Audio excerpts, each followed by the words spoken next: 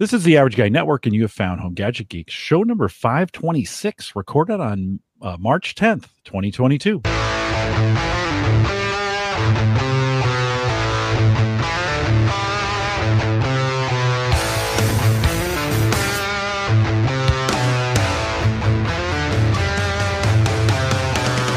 Here on Home Gadget Geeks, we cover all the favorite tech gadgets that find their way into your home. News, reviews, product updates, and conversation, all for the average tech guy.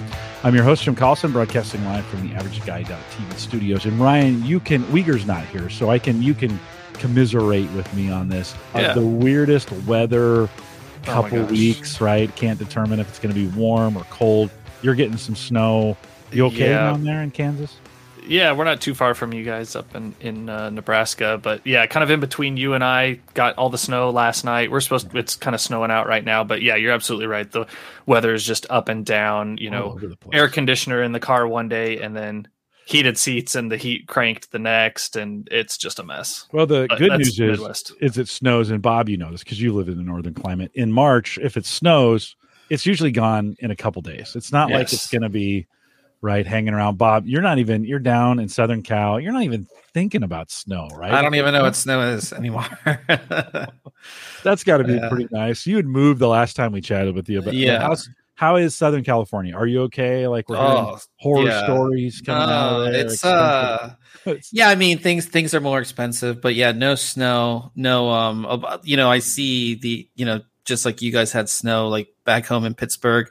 They had like a whole snowstorm, and they're having another snowstorm this weekend. And I'm just like, sunny and 70 here. Can't complain. So it's pretty great. You will get to some point maybe where you're like, oh, I miss the seasons because it's just always the same season. Yeah. It's always nice. And I grew up in San Jose. I know nice. Like, although I was a kid, I didn't know. I thought the whole world was that way. Like, You grow up in the Bay Area and you're thinking like, man, it's just nice all the time. A little bit warmer south where you are, but I'm glad you're enjoying it. I'm glad you're okay and things are going well in Southern California. A couple reminders for everyone kind of listening. Don't forget, we'll premiere this again on Saturday. So this coming Saturday, noon Central, if you want to watch it on YouTube and a premiere, I'll have a couple folks there, including you, if you're listening and you want to join us noon. Go to the AverageGuy.tv/YouTube, and you can join us in chat along with the video as we premiere it. So if you want to do that, we've been getting 5 or 6 to show up on Saturdays. So if you want to show up Saturdays to get that done, you can do it as well. Another reminder, we dumped Podomatic. They were my very first podcast host provider. Still had a few subscribed out there. They tried to charge me even though I canceled my credit card. We took care of that and canceled their service. So make sure if you're subscribed, by the time you're hearing this, I've already canceled it. So hopefully you've made the jump over. Big thanks to Marv B, there we go, who joined us last week and with the launch of the IT Business Podcast. And Ryan and Bob are both podcasters. They know what it takes to do this week in and week out. And so congratulations, Marv, for getting that launch and success. I mentioned this a little bit earlier, but Bob and Ryan are with us from thinkcomputers.org, and they're kind of my go-to guys when I need like the most expensive computer equipment or peripherals. Like, hey, I've got $1,000. No, that's too little. I got $5,000 I want to blow. How do I get it done? Bob, Ryan, welcome back to Home Gadget Geeks. Thanks for having us. Good to be here. Yeah, it's always good to have you guys. And you guys, let's talk a little bit about your podcast real fast. We might have some new listeners who've jumped in. Bob, give us kind of the rundown. When do you guys podcast? How do they find you? And what do you talk about mostly? So we podcast every Wednesday at, what would it be Eastern time, Ryan? 8:30 Eastern. 8:30 p.m. Eastern time, 5:30 Pacific. And basically we talk about kind of what's going on in the PC hardware world. So our website, we cover PC hardware in the sense of anything that kind of goes inside your computer, graphics card, motherboard, CPU, all that kind of stuff. We talk about, and we review products as well. So we talk about, what we reviewed the past week and then kind of what's going on in the tech world, kind of gaming as well in there in a little bit too. So Ryan, you want to add anything to that? No, I mean, that pretty much sums it up. Yeah, we have the weekly podcast. And then after that, every week, we usually stream on Twitch for a couple hours. Bob and I will hop on there, and typically we have another guy that plays along with us. So, some folks will make the way from the podcast to the stream, and just that kind of follows it up. I think that's the unique thing about what you guys do is you do the podcast and then you go game at the end, and that's super cool. So it gives us an excuse to play games. So it's like, sorry, honey, I've got a podcast and then stream for a couple hours. I got to. You don't understand how hard this is for me. And I know this is hard for me to do, but I'm going to go game, and I'm doing it for you, honey. Yeah. Right. Right. Absolutely. Kind of deal. Well, super great. When you think about just kind of overall, post CES, we kind of had you guys on right after CES.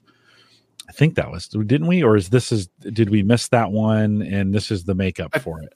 Yeah, I think we missed. I don't think we were on right afterwards. So let's real quick before we dive into some of the reviews that we have on the site. From a CES perspective, it's been a weird couple years, right? And CES happened. Looked like maybe it wasn't going to happen, but it did happen. Any high points coming out of that? And now that we've gotten a couple months away from it, CES is so much hype, right? And then some of those things don't ever actually happen. From some of the hype or some of the high points, Bob, anything you saw there that you think will become a reality this year that you're excited about? Not so much on the PC side of things, honestly. There wasn't everything that was kind of announced at CES we kind of knew about for a while. I think I'm a big fan of Rivian still, and they should this year I think be finally shipping. So that's the electric truck. Yeah, so that's pretty cool. But yeah, no, on the PC side of things, we didn't get any major announcements as far as, what we look for is like new graphics cards or new CPUs. And we really didn't see any of that stuff on the desktop side of things. We saw like a minor refresh on a lot of that stuff, but nothing that's, going to be groundbreaking and new. Mm-hmm. So it kind of was, at least for me, was just like a little dull. You know what I mean? Yeah. Ryan, anything you'd add? Nothing too crazy. I know there was the one product I think that got a lot of attention was a Samsung curved monitor that was like their 55-inch Odyssey, and it is just enormous. 55 inches in general is huge for one screen, but then the fact that it can rotate and go to a vertical orientation, right? And the way they were showing that and how that can benefit you depending on your workload and your work type was pretty cool. But yeah, not the CES we're used to. Hopefully next year, I'm hoping things can hopefully get back. I never want to go back to Vegas. I don't have any. I just cover it from afar. It's just like, I think I'm done with my Vegas days. That 55-inch monitor, I think I tweeted. You guys might have tweeted, or did you guys cover that? Was that a Okay, we had an article on it. Yep, and I think you did, and I picked that up, that to me too was a big. I'm a monitor guy. I mean, I love monitors. I could. If I could have whatever I wanted, I would have just a full wall all the way around me of monitors, right? I don't know why I'm so hooked on screen real estate. But that 55-inch was amazing. And then they showed it in the portrait mode. That was even more amazing, right? I was just like, wow. And two of those side by side in portrait, that would be pretty great. I'd love that. I'd love to have that set up. So, you guys have been spending a little bit of time, and let me bring this up. I'll share this on screen for folks that are just on audio. We'll try to make sure we talk a little bit about this. But Ryan, you recently looked at a Lenovo ThinkPad, and Bob, you got a review we're going to look at here in a second. But Ryan, this is the most recent one as we think about what's coming out on the laptop side of things. Anything, if I'm in the space to buy a laptop now. What's crazy is like we bought, I shouldn't say this, but we kind of bought equipment going into the pandemic, right? Pandemic happened. Oh crap, I'm going home. There was a huge surge in PC sales and laptop sales. Yep. You couldn't find a laptop for a while. I imagine that market's still maybe even a little tight. I don't know. Maybe is it? Okay. Yeah, definitely. That's 2 years ago. And we're thinking about, for some folks, they're like, well, I bought in a hurry and now I kind of need, maybe I want to buy what I want. Talk a little bit about, this ThinkPad line from Lenovo, of course, is their staple. The staple line, especially in the enterprise. Any thoughts on the review that you did there? Yeah, so this is definitely like a workhorse of a laptop for sure. The one that Bob reviewed more recently, or towards the beginning of the year, is a lot more portable. So we're kind of talking about a spectrum of availability and types of hardware that you can get your hands on in this day and age. This laptop has an 8-core, 16-thread processor in it, tons of memory, a terabyte of Gen 4 PCIe storage, right? So like super fast storage, a 3080 graphics card with 16 gigabytes of video memory, a full size, well, I say full size keyboard, but the full keyboard with numpad, tons of Thunderbolt ports, your HDMI, plenty Type C, Type A connections. It's just a desktop workstation replacement for you. It's definitely not your on the go road warrior as far as light, and you're not going to want to travel with this thing all the time on the plane and taking it in and out of hotel rooms and from meeting to meeting. But when you need to be getting real work done that's either graphically intensive or just requires a lot of compute, this is like definitely a model to check out. And you can configure it in all sorts of customized options on the Lenovo site as well. We say that, it's heavy, as I travel with laptops, I really weight is never an issue for me. It's the size, right? It's you sit, because I'm always playing coach, unfortunately, and you get in that coach seat, and I mean, anything besides a tablet is basically not going to work. Yeah. Right. In fact, I've even taken my phone and put it on I've put my phone, I've got a Microsoft keyboard. In fact, it's sitting right here. I've got one of these Microsoft keyboards that it's got a lid here. Let me see if I can grab it. So I got one of these Microsoft keyboards. It's got a cover on it. You pull that off, Bluetooth keyboard. This you can use, you can fold as a stand.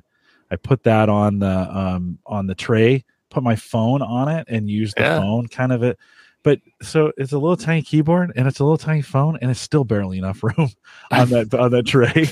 Yeah. You're just like, oh my God, this is nuts. So it's just a size perspective. I don't know. And Bob will ask you this question too.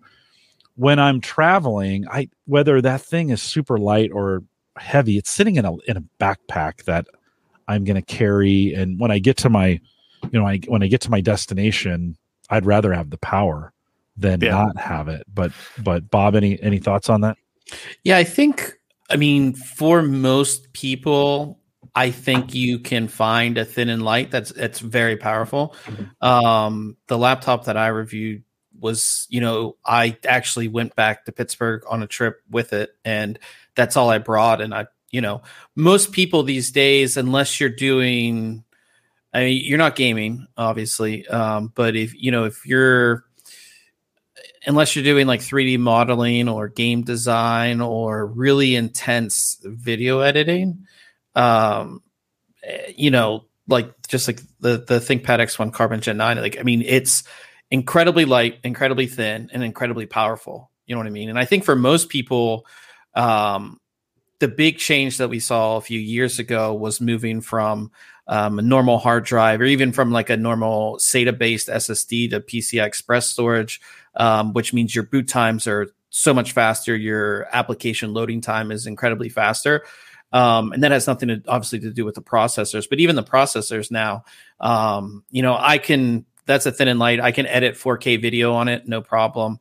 I think for most people, 90% of people, business tasks, word processing, Excel, PowerPoint, all of those things can be done on a thin and light, no problem. I think in the case of the one that Ryan reviewed, that's really for somebody who is replacing a desktop. Obviously, with the discrete graphics card, you can do some gaming, but on top of that, you can use that discrete graphics card, for like 3D modeling or something where you really need that type of class of graphics card. But I think the processors, they're all optimized for all of these applications as well. So Adobe applications or any type of serious applications, all of new Intel processors, I know they're all optimized for that. So I would definitely choose a thin and light over, especially when I'm traveling, over something big.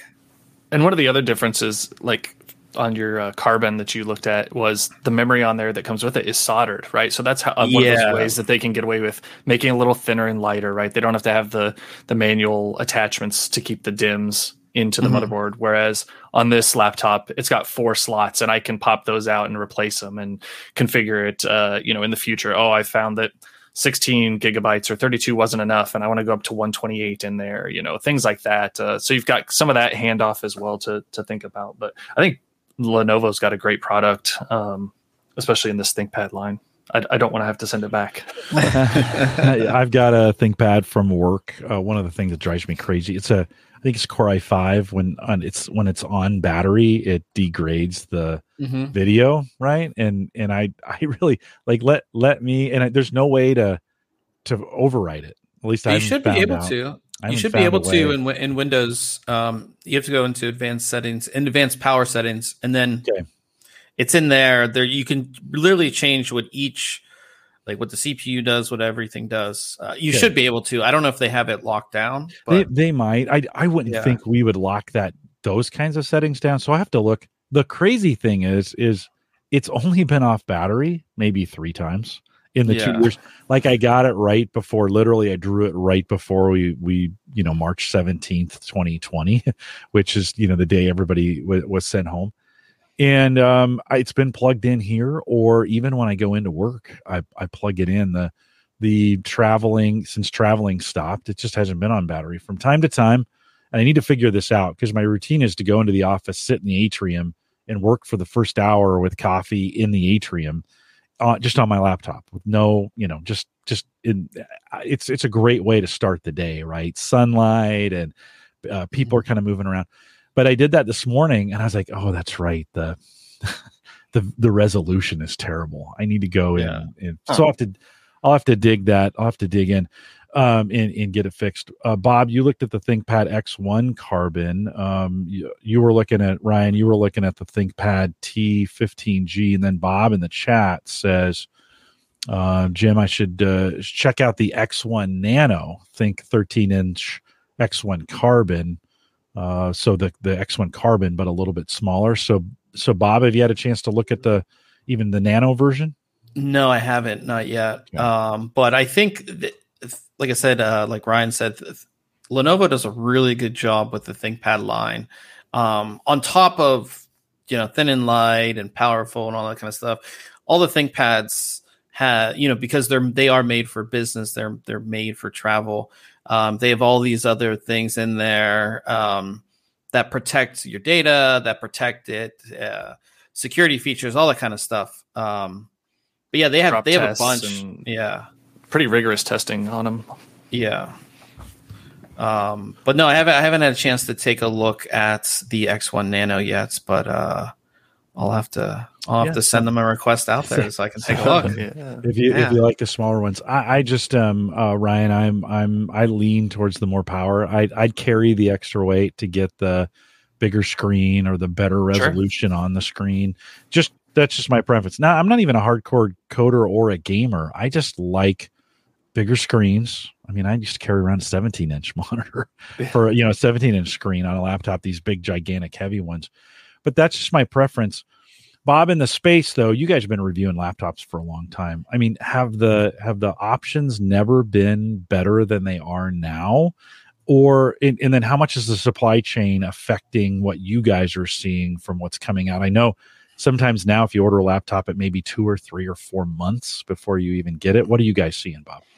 Yeah, as far as options, I mean, like I said, one of the biggest upgrades you could do on any PC is upgrading your storage from a normal spinning hard drive to a SATA-based SSD, and then from a SATA-based SSD to PCI Express. You're basically 5 times the speed of your hard drive. So you're getting all of those options. All the newer laptops have like Gen 4 storage, which is about on the low end, about 5,000 megabytes per second or 5 gigabytes per second transfer speed. So, I mean, your laptop's going to power up in 3 to 4 seconds, which is really good. And all of the new, both on Intel and AMD side, all of the new processors, they're very well designed for mobile, longer battery life. So, I mean, you can have, I think that X1 Carbon was like 11 hour. I mean, it's, that any domestic flight, you're good. You're good to go no matter what you're doing for the most part.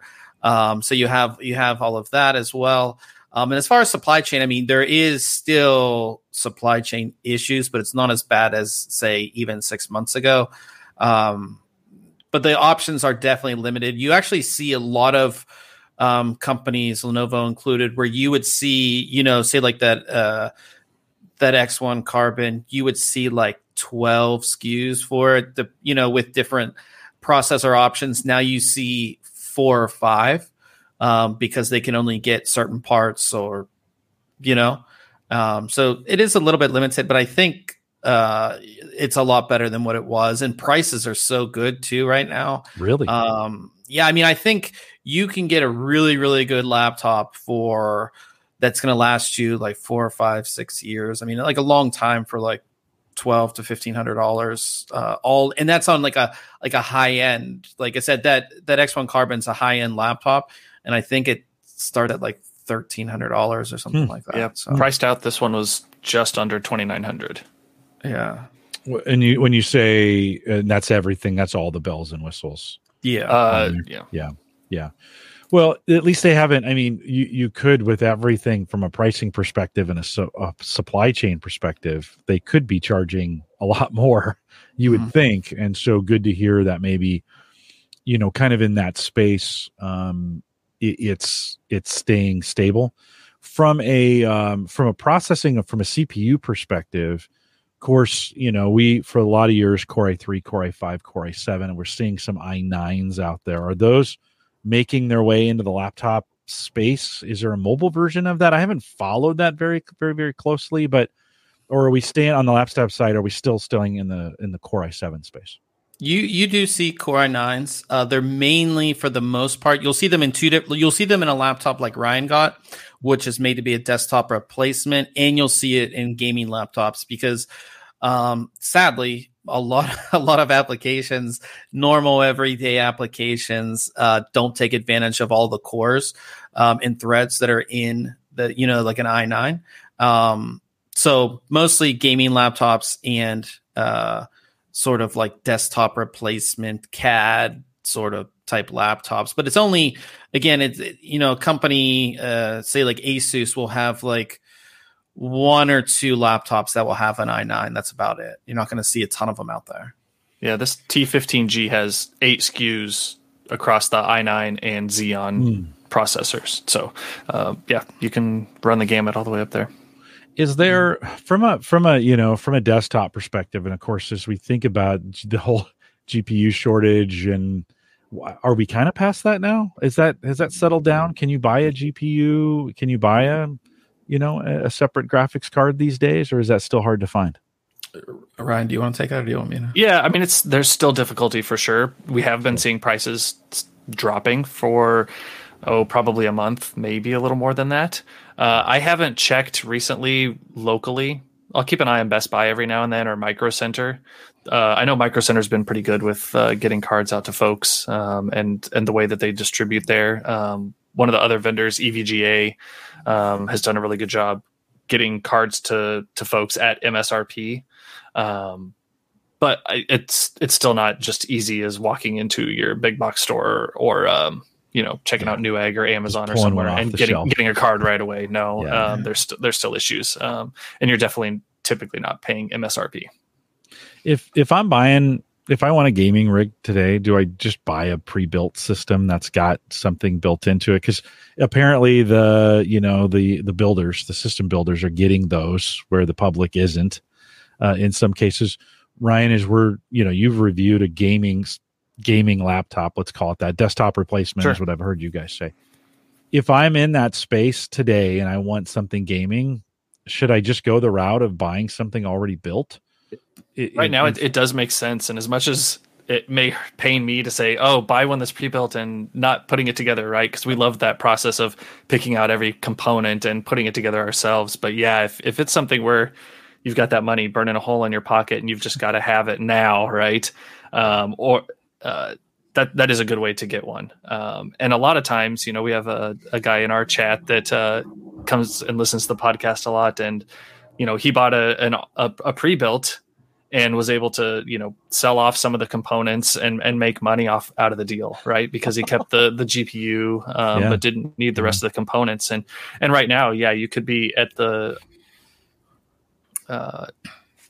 under the grasp of the vendors and the supply chain of, well, I got all the components except for my CPU or my GPU. And now you're just sitting on these components and either running them in a subpar configuration with an old graphics card you may have had from a previous generation, or it's just sitting there in a pile of boxes until you can get that last component that you need. And that, maybe by the time you can get something, the next generation is out, and that's a bad feeling. So I think pre-builts are definitely a good option at this point. To do it. Bob, you want to add anything to that?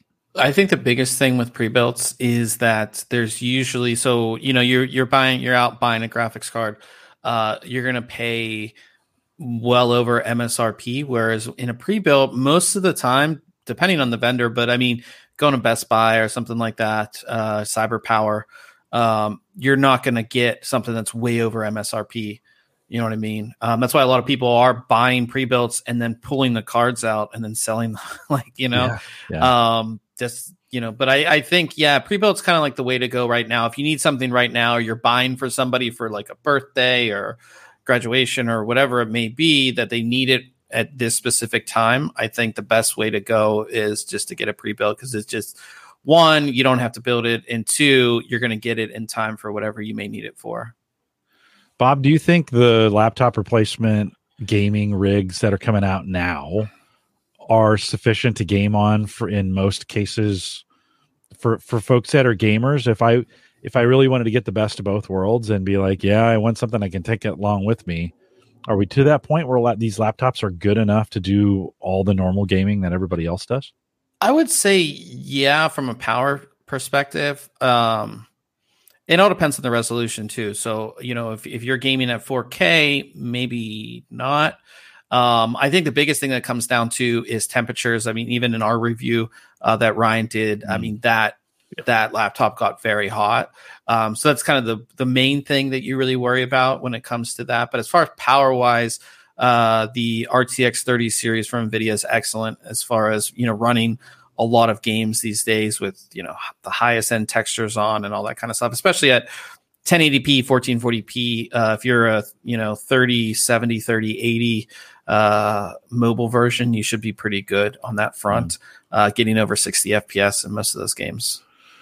It's kind of that, or a gaming, an Xbox or PS5, right? And those have those gotten any easier to find? Are you guys either following either one of those? Seem like for a while they were impossible to find. I don't follow them. Okay. Yeah, I don't follow. I think they're still pretty difficult as well, especially the PS5. I think the Xbox might be a little easier to find. Yeah. Joe says he got an email from EVGA the other day, and Impulse bought another 3060 Ti. So Joe, whatever you're doing, keep doing it. Those may be the kind of the way to get it done. I did hear that is opening up, so they're not as impossible to find kind of as they once were. You guys also review a lot of motherboards, and of course, I think we've seen some pretty good jumps in the manufacturing and the. I mean, I look at the motherboards now, and they're like race cars. Like they've got all kinds of great stuff on them. Has in the 2 years during the pandemic, and Bob, I'll throw this question to you first. Have there been some leaps in the technology going into the motherboards? And if I've got a PC, I might, you give me a hard time because I've got older equipment that I work off of. I stretch my stuff out for 10 or 12 years. If I was thinking post-pandemic here and I maybe want to build a PC of my own, is it a good time to jump in and get that done? Yeah, I think we're still the two biggest things that I would say, on the Intel side, we have new Z690 chipset. And then on the AMD side, we've had X570 for a while. Both were even gigantic leaps from the previous generations. And I think the past 4 or 5 years have been a great time to build a new PC, just because of the, so much advancement. Every new generation, we're getting so much more, on new motherboards, kind of what you're showing here. Like you said, they look amazing. But the biggest kind of advancements, not only a computing power from the CPU perspective, but just on the motherboard itself, we're getting, PCI Express storage across the board. Like that board you're showing has 4 PCI Express slots on it, which means you can install 4 tiny M.2s. You could basically build a computer without even having any 2.5 inch SSDs or big spinners in there. You could do that all on the board itself. And then, Wi-Fi, we're getting Wi-Fi 6E on a lot of these boards, which is incredibly fast. You don't need to plug in anymore, even though most of us still plug in. You're getting that on the motherboards too. So there's so many great advancements. The boards look great. They have lights on them. Like you said, they look like race cars. On the back there, we have USB 3.2 Gen 2x2 on the back, which is incredibly fast. That would be about 2,000 megabytes per second on an external drive or a portable drive. So that's just excellent there as well. By default on this, you're getting 2.5 gig LAN if you did want to plug in. So again, super fast stuff there. So yeah, I mean, this is crazy. Like, look how many ports are on the back of this thing. Yeah, how many do we count, Ryan? 13? 12. 12. Yeah, it was 13. Yeah, 13 on the back of there. And that's the biggest thing is we have so many gadgets, right? We have our webcam here. We have our microphone, keyboard, mouse, lights, all this kind of stuff. You need all those extra USB connections on the back. Yeah. What's MSRP on something like this, Bob? It all depends. I think this board, this is the Gigabyte Z690 Aorus Ultra. I believe it's $329 for that, for this board. But I mean, motherboards are it's just like anything. I mean, you can go from the low end to the suit. You can spend up to close to $1,000 on a motherboard too, but that's the crazy, insane high end that nobody needs. Yeah. But on like Z690 side, I would say the average is around like $300. And then the X570 side, which is the AMD side, it's a little bit less expensive now because it's a little older, but it's still, right around what would you say, around like $200? For an average X570 board, for an average, $250 maybe.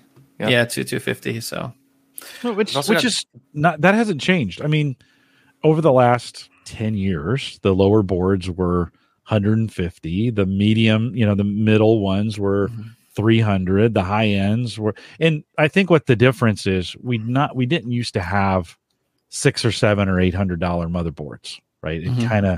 It was, $300, $400, maybe $500 for the most expensive. That upper end has kind of come in. So maybe you've got more expensive options now where before. I think even on some basic boards, you're getting some really good, for under $200, you can get a board that's got enough for the average guy, right? Yeah.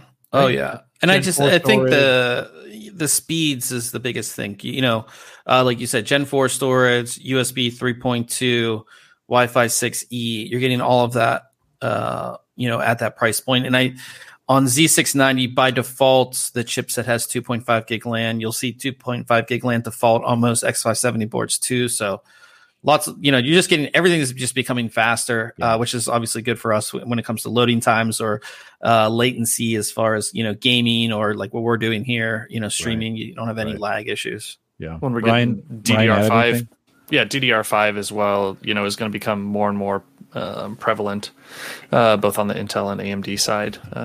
Is that not a thing yet? Are we still, it seems like that's been hanging out there for a while. Is that not mainstream or is that mainstream now? It's not so mainstream. Much. Yeah. Okay. Availability of the chips and sticks is still, I think, pretty tough to get. Intel has some boards out that support it. There's nothing from AMD yet that supports DDR5, but next generation, we'll see that. We'll have parity there. I guess I saw that in GPUs, right? GDR5's been a GPU standard for a while, and I guess I assumed that had made its way into the PC space, but maybe we've got maybe there's some delay. If I'm buying a board, so that Bob, that board we just looked at, is that DDR5 or is that DDR4? Yeah, that's DDR5. So Intel was the first the first chipset, which was Z690. That's the first one first mainstream consumer based product to support DDR5 memory. So what they did, though, because of the scarcity of DDR5, is you'll see a lot of Z690 chipset motherboards. They'll either be DDR5 version or DDR4 version. So with that, with a certain motherboard, you might see two different SKUs. One that supports DDR4 and one that supports DDR5, because again, one, it's a lot more expensive, and two, it's a lot harder to find. And DDR4, what's the speed difference between the two? I mean, is it that much of an advantage to go to DDR5 as opposed to buying a board with DDR4? Not you. So I believe, I don't know how, like, the highest rated DDR4, but you can get up there around 4,400 megahertz. But DDR5 starts, I believe, at 4,800. You're going to get up to, as the technology improves and as the platform kind of matures, you'll see 56, 57, all the way up to 6,800 megahertz, a lot faster. Okay. Now, how does that translate into say getting more FPS in games? We haven't seen a whole lot of testing on it. I haven't tested that specifically just yet, because I literally just got some DDR5 not that long ago. But I think you have to wait for the platform to mature a lot to see it. Because with DDR5, the biggest thing is that your timings have gone up significantly. So yeah, it's just like anything, you got to take time to for it to mature. So if I was putting a system together myself right now, and maybe I'll ask this question of you, Bob, both you and you too, Ryan. If I'm putting a system together right now, and I want to keep it fairly reasonable, I'm okay staying DDR4 as the price point there, still pretty reasonable. If I'm going to stretch it, I could go to DDR5, but that may not give me that much lift. That's not what I'm looking for. I don't know, Bob. Any thoughts on that? Would you just say, hey, DDR4 is okay for now, build the system with that? That'll get you the next 6 years, 5-6 years, maybe. I don't know, Bob. What do you think? Yeah, for sure. And especially like if you're building like an AMD Ryzen system, it only supports DDR4 anyways. Gotcha. If you're doing Intel, I mean, depending on the price difference that you'll find, it'd probably be like $100-$150 difference going, looking at a DDR4 kit versus a DDR5 kit. And we always say, Ryan and I always say, that $150 could go towards something, like a better, going from a 3060 to a 3070 or going from a 2.5 inch SATA SSD to PCI Express SSD. So there's a lot of other things that could be upgraded that would make a much bigger difference, I would say. Ryan, any thoughts? Nope, I agree. DDR4, there's nothing. Nobody's going to point fingers at you and laugh because you bought DDR4 in 2022. So even if I bought it, you guys would be okay with that? We'd be all right. Yeah. If you were trying to determine between DDR4 and 5, right, you may be able to get that next up capacity, go from a 32 gig kit to a 64, as opposed to only being able to get maybe a 32 in the DDR5 realm. So maybe get a little more longevity out of it, or if you needed that extra memory, you could go that route. I've been doing a lot of VM stuff in there, and it's nice to have you always want that memory 64. Oh yeah. And that is from a value perspective, I'd rather go a gen back but get more than be on the cutting edge and have less. Just for me, that's just kind of how I think about it. Ken says he picked up a 5700G and the ASRock B55 or 550, which is AMD, right, on that side. Yes. 64 gig RAM, DDR4 on a Black Friday deal. Any thoughts? I'll throw this back to you, Bob. Any thoughts on the B50? The B550 Type G is one of the best B550 boards out there. So definitely awesome pickup on that. And the 5700G has built-in graphics. So if you're not, you don't need a graphics card right away, which is nice. It's one of their APUs. And 64 gigabytes of 3600 memory. 3600 memory is kind of the sweet spot too when it comes to AMD. So it's right in that performance spot, good performance spot when it comes to AMD. So that's a sweet little deal that he got there, especially if it was on Black Friday, I would say. Yeah, Bob does have a full review of that motherboard out on the site. I do. 11 pages. So yep. If you want more info about it, you've already got it. But I believe in the review, great. I did say it was the best B550 board out there currently. So, Yeah, definitely. There you go, Ken. That's a good. Yeah. And is that maybe a sweet spot right now as we think about on the AMD side of things where that's been out a while, right? I should be able that technology. It's not like that stuff is lightning or is bleeding edge technology new. I could probably pick up some good deals if I'm watching for some of the, and maybe even a post CES deal where maybe some new stuff is coming out and they're trying to get rid of the old stuff. Yeah, the next generation of Ryzen processors is expected to come out towards the end of this year. So a lot of that stuff will be going, and it has been going down in price anyways. Like when he got at Black Friday, there were some amazing AMD deals, and the processors are very well priced, I would say right now too. Unless you need the latest of the latest, I think the AMD Ryzen ecosystem is great right now. If I was going to do a budget build, why wouldn't I go that way right now? Right. I mean, is there any disadvantage to me not choosing? I mean, what am I sacrificing by not going Intel at this point? Right. I mean, it'd be a pretty safe build, right? Yeah. I think as far as processors, they're very close together. Right. The only thing that you would be missing, say, if you went with X570 or B550 on the AMD side versus Intel right now, is you obviously no DDR5 support, no PCI Express 5.0 support, which is not going to make a difference really right now.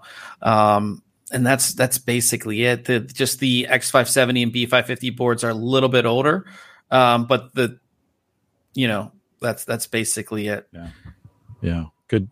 Nice price point anyway. So at this point, I'd be able to get in and get it done. I wouldn't say budget because they're still going to be pretty expensive depending on what you buy, but maybe not a bad for me and for what I do, kind of basic computing. I run a lot of VMs. I may be doing some crypto, but different than I'm not burning crypto with I'm doing it off hard drives as opposed to burning them off GPUs. So in this case, I just really kind of need basic processing power. I don't need the fastest stuff in the world, but I do need it when I want it. I'm not doing it right. Like, hey, I want to call on that thing. I do want it to go pretty fast when I need it, but I don't need it all the time. Yeah, I think a Ryzen 5 series processor is great. Was it the 5600X? 5600X, yeah. That's what I was gonna say. Very well priced with B550 motherboard. And you'll definitely be set. Yeah, I think that'd be a good replacement. The boards I'm using now, again, they're coming up on 6-7 years. I've gotten a lot of run out of them. They do what I need to do now, but I am kind of thinking through like, okay, what's the next one that I need to build? And I kind of take that philosophy of I'm probably buying last year's technology where it's still okay, but I'm not paying for the bleeding edge. Correct. Of that. Would you on the AMD side? So Ryzen 5, does that equate to a Core i5, or is that why it's done that way? Yeah. Is that AMD doing that kind of on purpose? Is that the way it works? Yeah. That's basically why they did that. Okay. Yeah. So if I wanted to go that route, I have to maybe start pricing that out and just start thinking through like waiting for maybe some of those deals to come out this spring, watching for a certain set of boards and maybe a chip at a good price, pick up 64 gig of RAM like Ken did. I mean, Ken, it sounds like you got a pretty good deal. Maybe I should check in with you, Ken, and see where you got that and kind of get that done. Any other thoughts as we think about motherboards? You guys do these a lot, and I'm always envious of what you get to do here. But any other thoughts as you think about folks maybe thinking about doing some system builds, or any other thoughts on motherboards? Ryan, you can take that one if you want. Let me think here. Not in particular. Like Bob said, most boards are going to have at least 1 to 2 of the M.2 slots that support the 4th gen of PCIe, NVMe storage. And that's a big deal now, right? I mean, that it is. It's common, which is good. So you don't have to worry about getting a board that doesn't support it. At one point, we were at that point where it was, this actually only supports SATA drive in an M.2 factor, right? And so folks would going that route and not getting the performance they thought they were going to get. So just making sure that you get the best storage for your board. I mean, boards are so nice. Like you kind of mentioned that even the lower end boards have so many of the great features, the great wireless, the fast USB. A lot of the times the main differences are how's that cooling on the power processing for the CPU and some of those additional lighting features, things like that, where, if you're not overclocking the CPU and don't need that extra headroom, those lower end boards can really be an awesome, not necessarily budget board, but affordable option if you don't need that higher end feature set. It seemed like that Gen 4 storage last fall or maybe even last summer was still kind of questionable. I think remember asking you guys some questions around that. And it's like, well, it sounds like today that's pretty locked in. Like if you're going to do something, you want to make sure you've got that Gen 4 storage available to you because it's just going to be so much faster. Is that right? Mm-hmm. Yeah, definitely. With that going forward. So, and then Bob, you mentioned this just a second ago, and I haven't really even thought about this. We're to a point where you don't need an additional drive you can put enough onboard storage on there that in from a hard drive standpoint or from a NVMe or stick storage, as I like to call it, it's cheap. Yeah. Or it's cheapish, right? I mean, that storage is still, even with everything getting out of control, we're still seeing 1 terabyte for like $90 or 2 terabytes for under 200, right? I mean, that's pretty reasonable, right? Yeah, I think that's probably the biggest change in the past 5 years or something like that would be, getting that storage that's so fast. That's one of the biggest things that increases your startup time when you hit that power button on your computer, or loading a game or loading an application or any of that stuff. It's so instant now. And I think for people who need a ton of storage, you can get that external drive. That's what I would recommend to a lot of people who don't want to have the spinning drives in their, in their system. Just get a big, like 10 terabyte external USB drive. I have a 20 terabyte one up here. It's just, that's for all my cold storage that I rarely, access. It's just, old stuff on there. So, well, with 2.5 land coming out, like we may be to this point where, again, if you need any extra storage, it's really just going to the NAS, whatever you've done there, and just leave that there. And then you've got, maybe a 1 terabyte stick for your OS and a couple 2 terabyte sticks for whatever you want to keep local. At this point, maybe even just 1 2 terabyte stick for, we have cloud storage too, which is, affordable, and you can access it anywhere too. So it's like, if you have all these, old photos most of my old storage is like photos from my old phones or whatever, just throw it up on cloud storage and just kind of be done with it. Yeah. No, right on. You guys also do a lot of case reviews, and we've talked about that in the past while you've been on here, Bob. I'll throw it over to you. When we think about cases today versus cases in the past, whatever that is, are you seeing any changes to them? Are they getting, or what are they adding to them?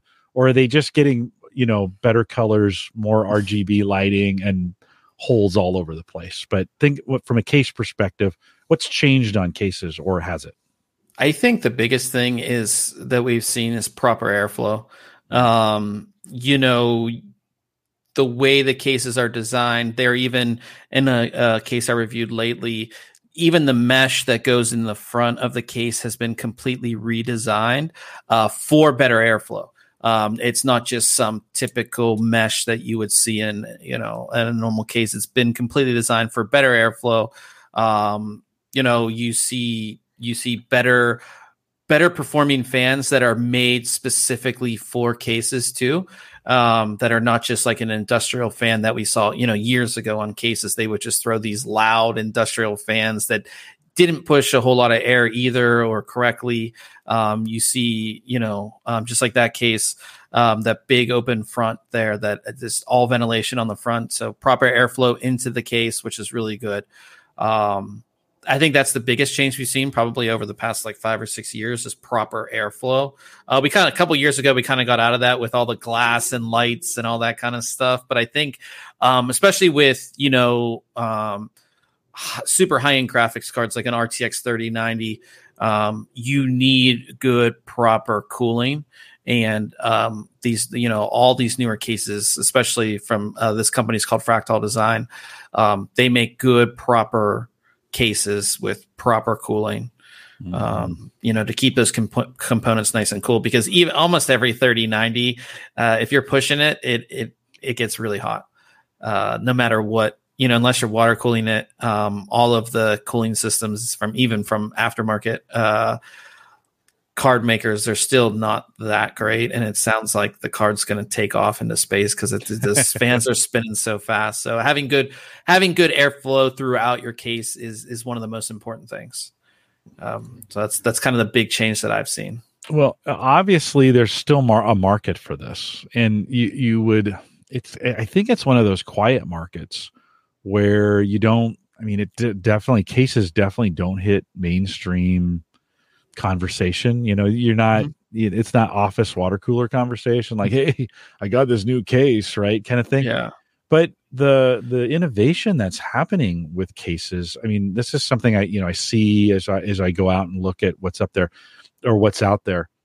Seems like they're continuing to innovate. So there must be enough people buying these for that to make sense. But it does seem it's a pretty small market. Yeah, I think the big thing is a lot more people are building their own PCs. We saw that obviously with the pandemic. Instead of getting a lot of people got allotted a certain amount of money to either buy a laptop, and they wanted to build their own PC. And I think the big thing you see too is that all of these companies in the DIY PC, they make it easy to build your own PC too. Where if I think about a case from 5 to 6 years ago, that like here you can see towards the top, there's like a thumb screw that you can just like use with your thumb instead of a full screwdriver to take it out. You can see vibration dampening on the hard drive cage there. Like you didn't have that stuff, and everything is made to make it easier to install something in there. All the routing holes you have for all your cables, that stuff never used to be there before. This one comes with its own, just like that. That's like their side panel. You can take it off with one finger. There's no extra screws on it. Like it's very simple and easy to do. All like I said, the innovation really it comes down to, I think, just better airflow and then making it easier for the user to install the components. But it must be happening. Like the market, if this wasn't happening, the market they wouldn't be doing this, right? It just wouldn't even be there. And yet, the case market. Has it gotten? You guys review a lot of cases.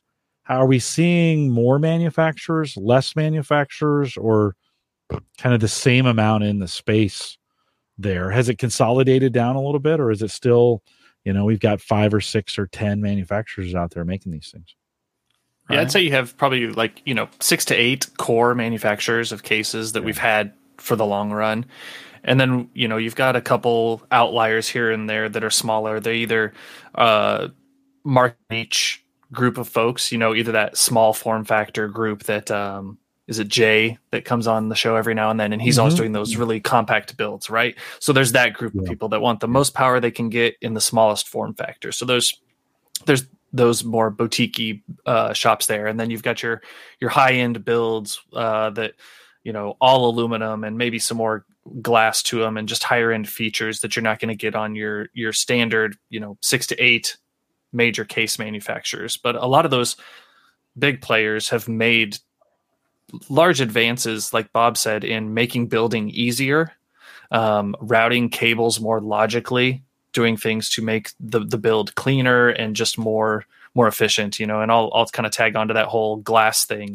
We all kind of got caught by the tempered glass bug, and me especially. I loved, a tempered glass on all the sides, and it looks great, but man, does it kill airflow. And we've kind of, we're making that turn in the right direction to get better airflow. The case you had up there, that Fractal case has the huge either 180 or 200 millimeter fans in the front, and the back of it is pretty much transparent because it's all just perforated to let air flow out the back. That case is really awesome. And not is this like 100 and 150, 170, something like that? If you scroll down, it's in the review. I think it's 150, 149. Yeah, 149 for the normal. You said for the normal versions, and 169.99 for the version with the two RGB fans. Yeah. You give it a 9 out of 10. So that's I mean, a case again. I mean, we were buying cases 10, 15 years ago, and they were $100 for the good ones, right? Yeah. And to go 10 years and there's still 100, it's 150. And you kind of go, actually, with inflation, these cases may be cheaper than they were 10 or 12 years ago. I think, and they're way better. There's a lot of competition too. I mean, like Ryan said, there are some major players, but I mean, there are companies that just have that case that everybody wants. And there's just a lot of competition on price, and then there's some companies that just have just like your ordinary everyday case. And a lot of times those are like $70 to $80, that don't really offer a ton of features. I got the Cooler Master LAN case, the big square one that was super popular. And I love that thing. It's big, open, got a lot of room. It's got a lot of airflow. You can do a lot of things with it. Even today, if I put a new board in there and I wanted to get a pretty tall cooler on it, or if I wanted to water cool that or do some active cooling on it, it would fit in there, do just fine. That's a great, you got room for hard drives. In fact, I had that case for about 6 years before I realized on the side there's a space for more hard drives in there that I had never seen before. I'm like, this is a great case. That being said, there are some great cases that are coming out that are just They look great, and I think what I hear you saying, they function better than they used to. Maybe as well, right? Keeping things cool. Any other thoughts on cases, guys? Anything that you're seeing in the industry, Bob? Anything you're seeing in the industry, Ryan, that is something we should watch for? Anything new out there? Not so much new.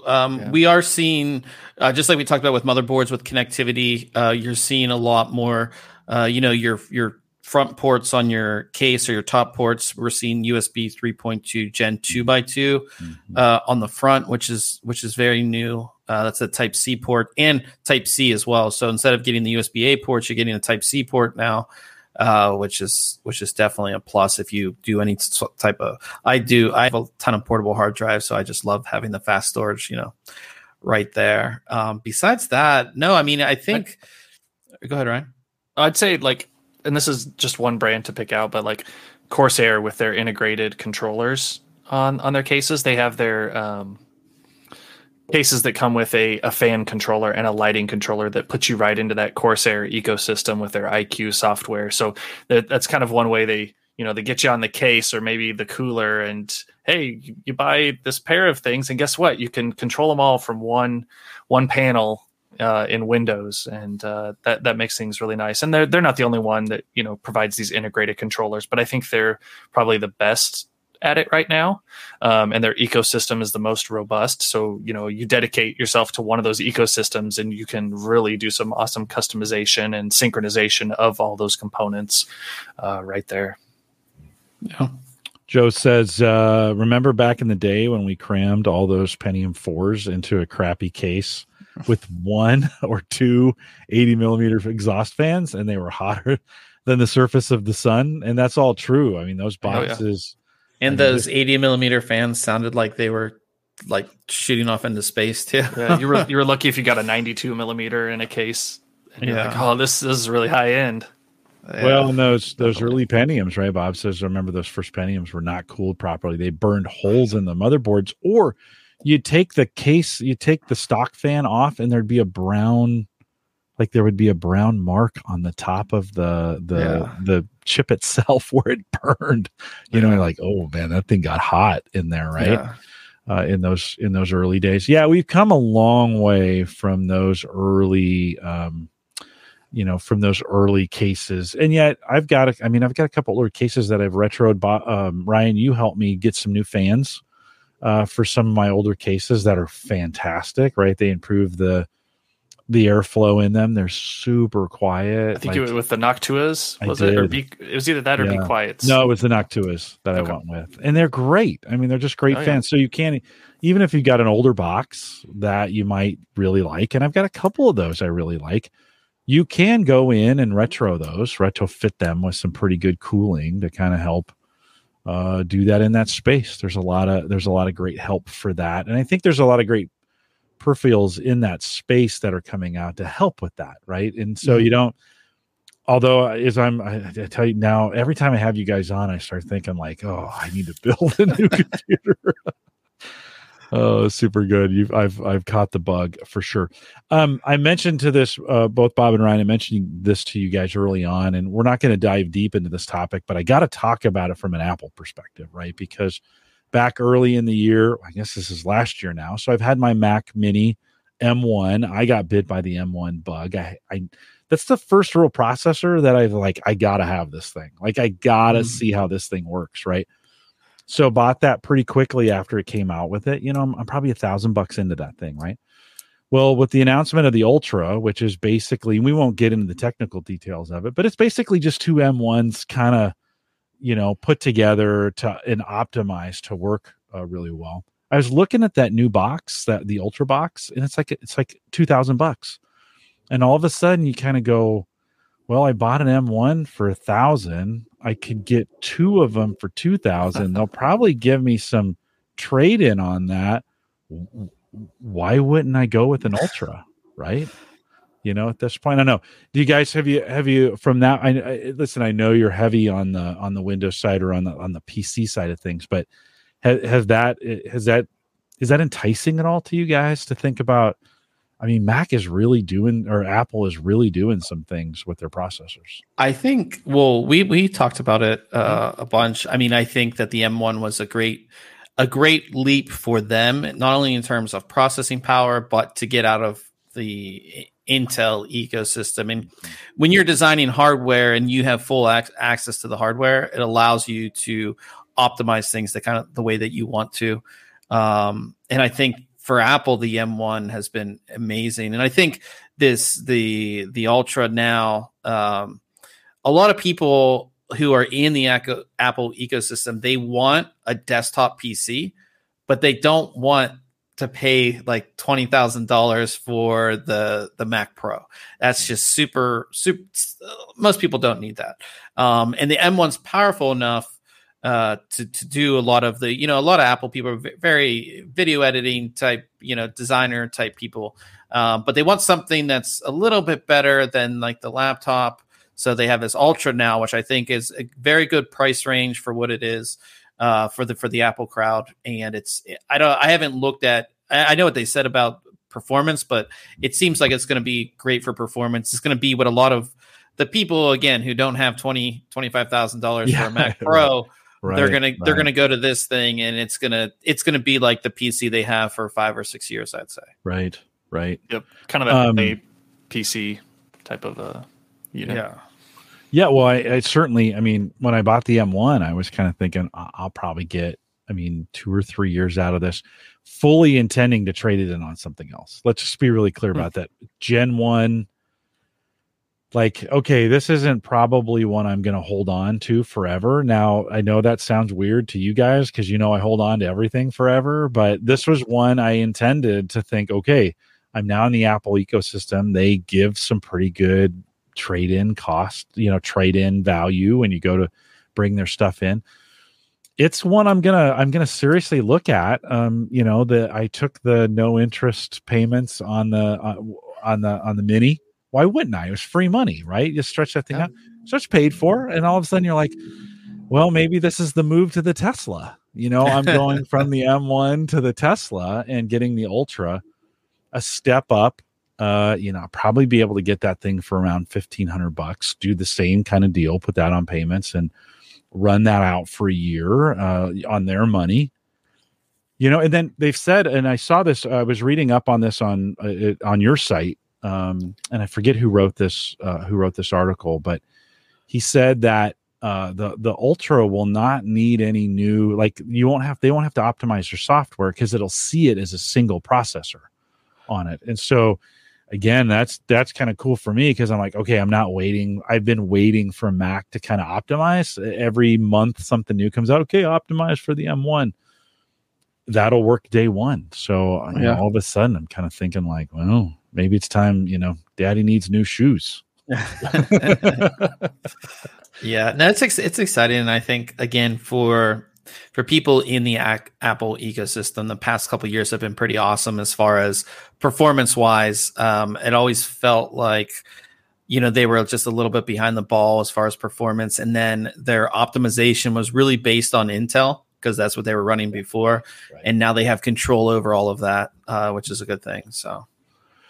Brian in the chat room says, he says, I was a little surprised they put the M1 on the iPad Air. I understand for the iPad Pro, but to put the computer chip on the Air was a bit surprising. And, you know, I think they're trying to get that everywhere, right? Just make that the standard. That's their silicon. That's their, you know, that's their, that's their flagship, right? I think that's what they're leading out with. And I think as we see with the Pro and now the Ultra, they're going to double down on this. And have I seen like an M2, some discussions? Have you guys, is there? Yeah, we've seen some rumors about that.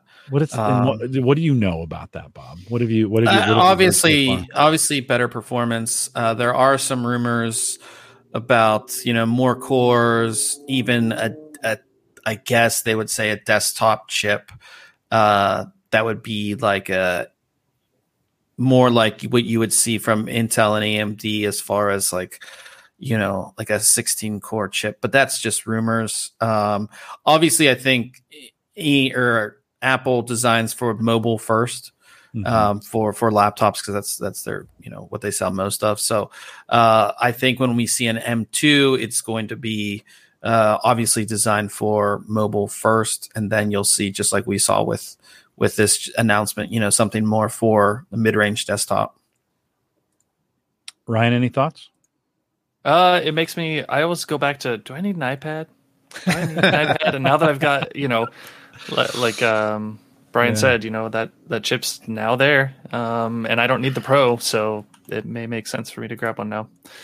Bob says maybe they overbought the M1 or overproduced in this case, and now they're shifting to the next gen.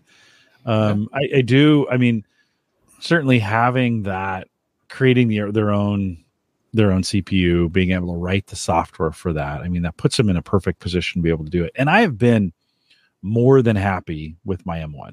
Like, it is, you know, I ran a Core i7 for a lot of years, and it was a great PC, super stable, you know, 4700 chip, the workhorse of that generation. I think it's a third or fourth generation, so it's pretty old. Today, it still does a great job for me with VMs and just kind of stuff that I don't need super powerful stuff for, but it's still a workhorse. Like, if you were to ask me, I mean, that's some of the best money I ever spent was on that chip, and it's lasted me a decade at this point, and I'm still running it hard. Like, I run that thing hard every single day on a stock cooler, and it does great, right? So, the M1 has been equally, for me, it's been that equal workhorse, right? I run a lot of video out of it. I run a lot of audio out of it. It continues to get optimized. But now this new Ultra has got me thinking, like, you know, maybe now I get in this hamster wheel of constantly, instead of buying and holding, where I buy and upgrade to some point to where that matures out, and then the newer stuff, because you're getting two. This is definitely two M1s. It's not just one, it's two, right? And so it seems like it'd be pretty cool to go with. So I'm gonna have to take a look at the math on that one. That's one of those where it's out now, so I can, you know, I think the 18th, today's March 10th, and I don't think it releases till the 18th. If Uyghur was here, he would definitely have me talked into this. Oh yeah. Yeah, I think a lot of people tried to pre-order and then they got pushed back to, I forget when their dates got pushed back, but you know, you might be able to walk in a store and get one, but and I'm not in a hurry. I don't have to have it, but it would make sense from a just kind of a workflow in that ecosystem standpoint. I guess I need to see that M1 should still get me quite a bit on a trade-in, I would think, and then compare that to the two, look at it at the payments with the free money, and just kind of go, okay, let's do this thing. That was such a great experience with the M1. Mm-hmm. You know, I'm like, why wouldn't I do that again? And just kind of see how it goes. So maybe I don't have a new, I don't have a new Intel or even an AMD chip in my future, but maybe I've got that M1 Ultra. You're working towards a hardware as a service type of purchasing model. Kind of. Well, I mean, some and they keep giving you or kind of taking the phone approach to it, Ryan, in some sense, absolutely. right? I just bought the M1 a year ago. I mean, so never know. Gents, thanks for jumping. It's always great to spend time with you guys. I always spend money when I'm done with you, which is super great. Bob, what's coming up is when you think about some of the reviews that you're doing, what's coming up at thinkcomputers.org for you, and what do you have coming out, or what are you going to be reviewing? A lot of new Intel stuff. So we have a bunch of Z690 motherboards, DDR5, like Ryan said. We just got a couple new kits in of that. So kind of really excited to dive into all of that. Motherboards are like probably my favorite thing to review. So I have a lot of that stuff coming up. That's kind of like the main things. We have, new keyboards, mice, all that, some storage things, but a lot of motherboards for me, which I'm pretty excited for. Keyboards have gotten fancy. Like all of a sudden they went from industrial to super cool, crazy stuff, right? I was looking at the keyboards of some of the stuff you've reviewed lately and was like, wow, this is, RGB into the keyboard for sure. Yeah. Right? Oh yeah. Yeah. Yeah. Pretty interesting if you're a keyboard, if it's important to you. No surprise here. I'm still using an Apple keyboard that's probably 20 years old. So, yeah. What are you showing there, Bob? This is the iQnix. What is this? The i80 Explorer. 80, it's the i80 Explorer. It's designed to be like kind of futuristic, RGB backlit, mechanical keys. It's probably one of my favorite keyboards. Nice. Mechanical or mechanical key switches, and you can swap out the switches too. So if I want to get a different type of switch that feels different, sounds different, I can actually take the physical switches out of this and get a whole new set of switches for this. That seems like a lot of work. Oh yeah, it's a lot of work. That just seems like a lot of work. Like that's an afternoon for me. I might need a nap in the middle of that. Like I'll get through 26 of them and then I need a nap. Yeah. So Ryan, anything you got on your plate coming up? I kind of cover, not random items, but I've got a mechanical keyboard in from Cherry. They're probably the most popular Switch manufacturer. They also make full keyboards. So I have a low profile mechanical keyboard from them I'm reviewing right now.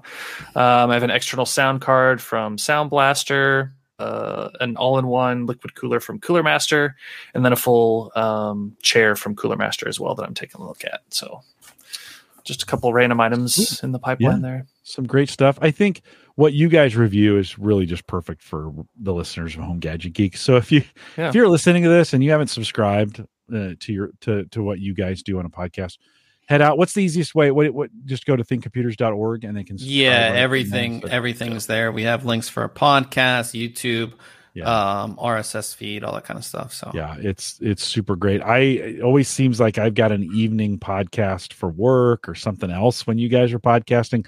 I try and jump in when I can, and always great to catch up with you guys. But I think from an audience perspective, if you're listening to this show, if you haven't added it to your podcast player, you probably should, because it's like if you've liked tonight, you're gonna like what Bob and Ryan do on a weekly basis. So make sure you get subscribed to that as well. Gentlemen, thanks for coming out. Hang tight. Can you guys stay around for a few minutes afterwards? Sure. Okay, we'll do a little post show. If we didn't live chat room, if we didn't get to your questions, we had a lot to talk about. We'll have you repost them in the post show. A couple reminders on our way out. One, we are live here every Thursday, 8 p.m. Central, 9 Eastern. If you want to join us, just about every week we're doing it. I'm taking a few more weeks off these days, but just about every Thursday, we'd love to have you come out and do it. Big thanks to Mike Weger as well. He's out for the week, and so we'll have him back next week. So if you're missing him, he'll be here. Big thanks to Christian Johnson over there at Maple Grove Partners, secure, reliable, high-speed hosting from people that you know and you trust. If you're starting a website or you need to do something along those lines, Christian can take care of you. MapleGrovePartners.com will get you there. We'll get you there as well. Plans start as little as $10. And then take it to our Discord group. If you go to theaverageguy.tv/Discord, a great way, lots of conversation. I know you guys have a really active Discord group as well, right? Is there an easy way to get to that group if folks wanted to join you guys on Discord? I believe it's just thinkcomputers.org/Discord. I should get you in there. Yeah, great. So if you haven't jumped into the Discord groups, I know your group is great. I'm in it. I stalk you guys there, just seeing what's. I can't even, like, some of the things you guys talk about. I'm not even in the same category.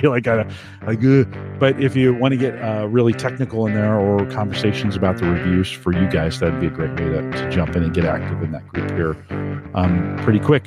We are live, like I said, every Thursday, 8 p.m. Central, 9 Eastern, out here at theaverageguy.tv live. Thanks for coming out. For those listening live tonight, Tony, thanks for tweeting. You're always good for a tweet or two while we're doing the live show.